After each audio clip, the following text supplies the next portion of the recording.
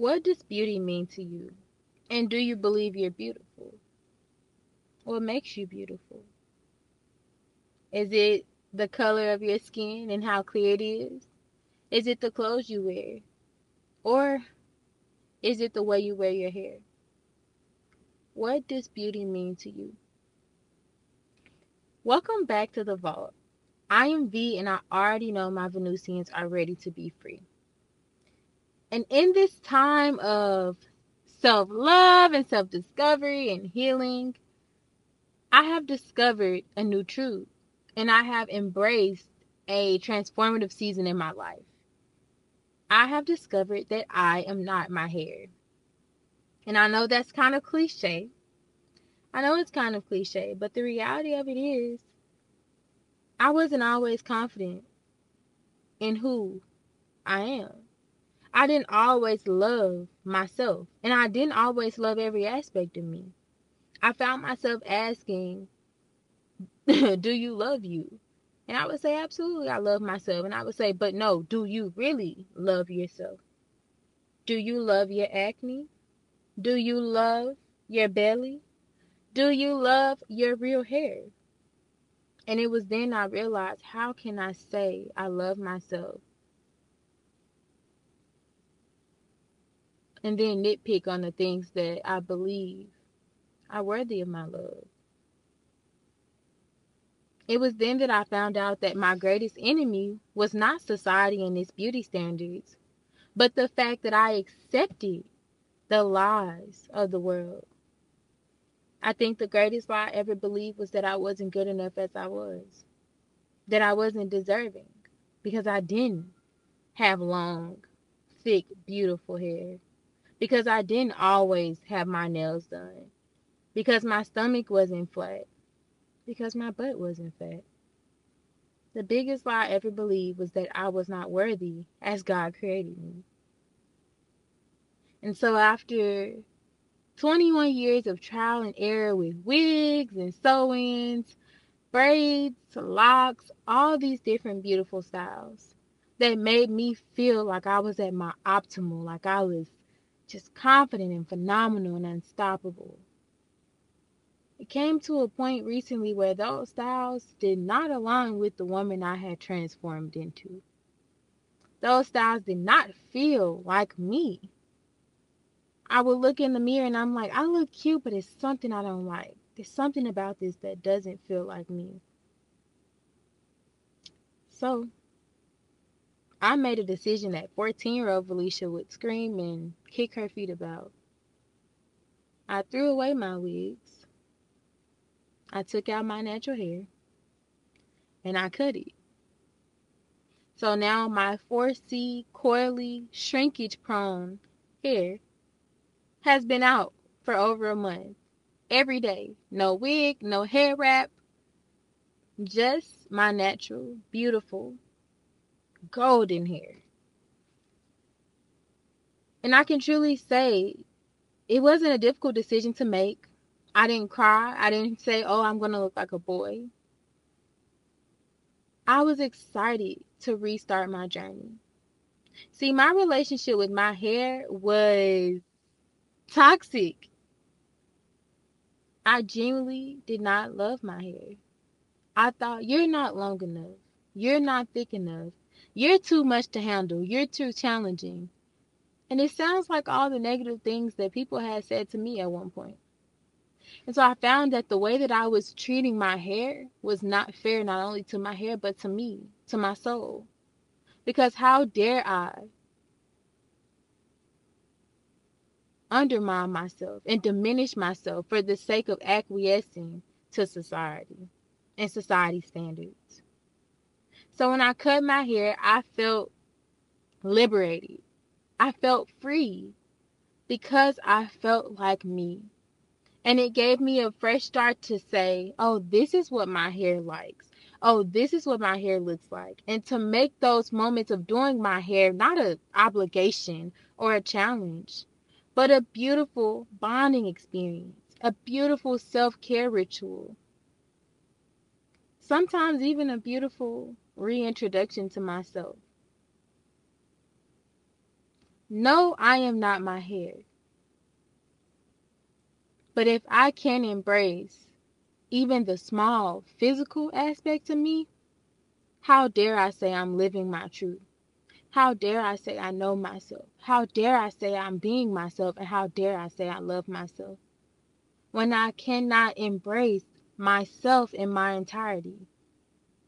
No, my worth is not tied to the hairstyles I wear or the fact that I may or may not wear makeup.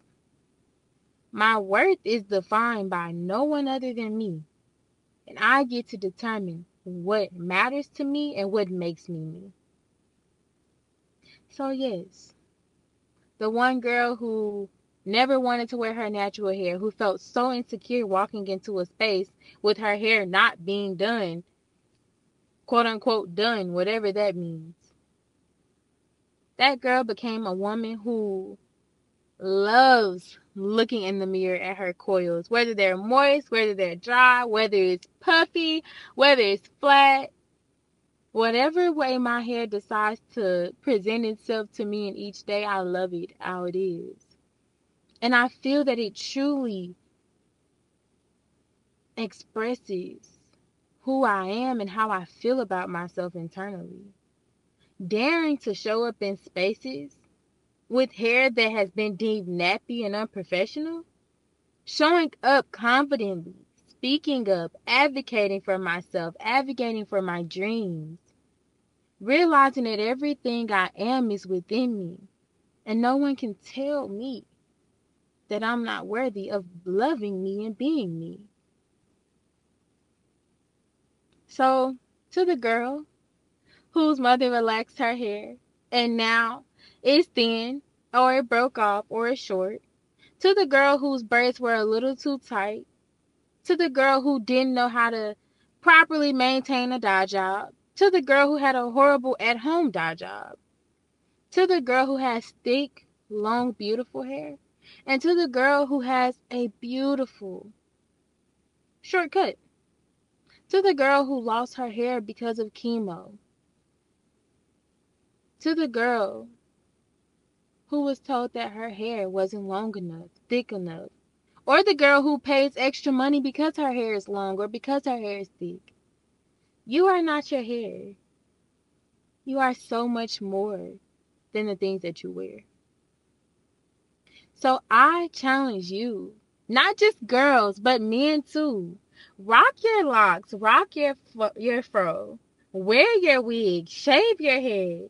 Do what aligns with you, and don't you dare question whether it looks good on you. How do you feel when you look in the mirror? What style most aligns with where you are in your journey, with who you are transforming and elevating into?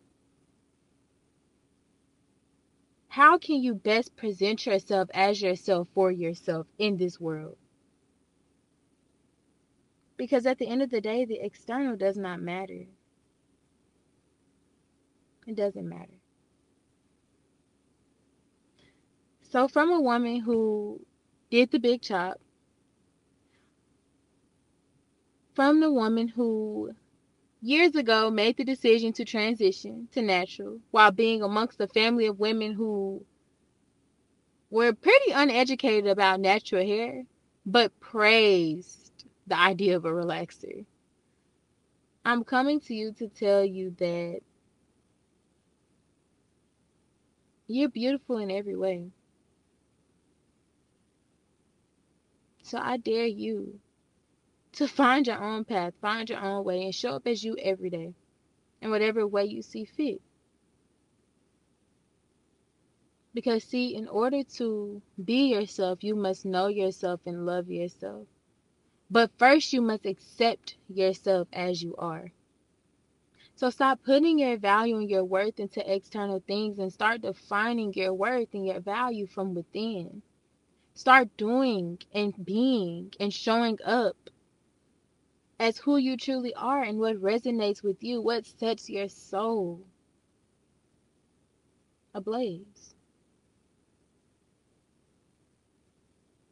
Because believe it or not, on the other side of every decision to prioritize yourself and to love yourself, lies growth. And on the other side of growth lies an expansion of the freedom that you've already worked to cultivate. So when I say be free, I don't just mean be free from your childhood trauma, free from toxic relationships, free from societal standards and burdens. I mean to say that freedom is infinite. Freedom is everything and nothing at all. Freedom is when you realize that you can do and be and say and live in the way that feels best for you. But there's more to learn. There's more to see, there's more to do, and there's more to be. So embrace who you are. Embrace where you are. And no matter where you go, know that your value is within. And the external cannot deprive you of all the beauty that you've been divinely blessed with internally. You are not your hair. But as long as you're fighting to hold up beauty standards that don't truly align with you, how can you truly know you and be you? How could you truly be free?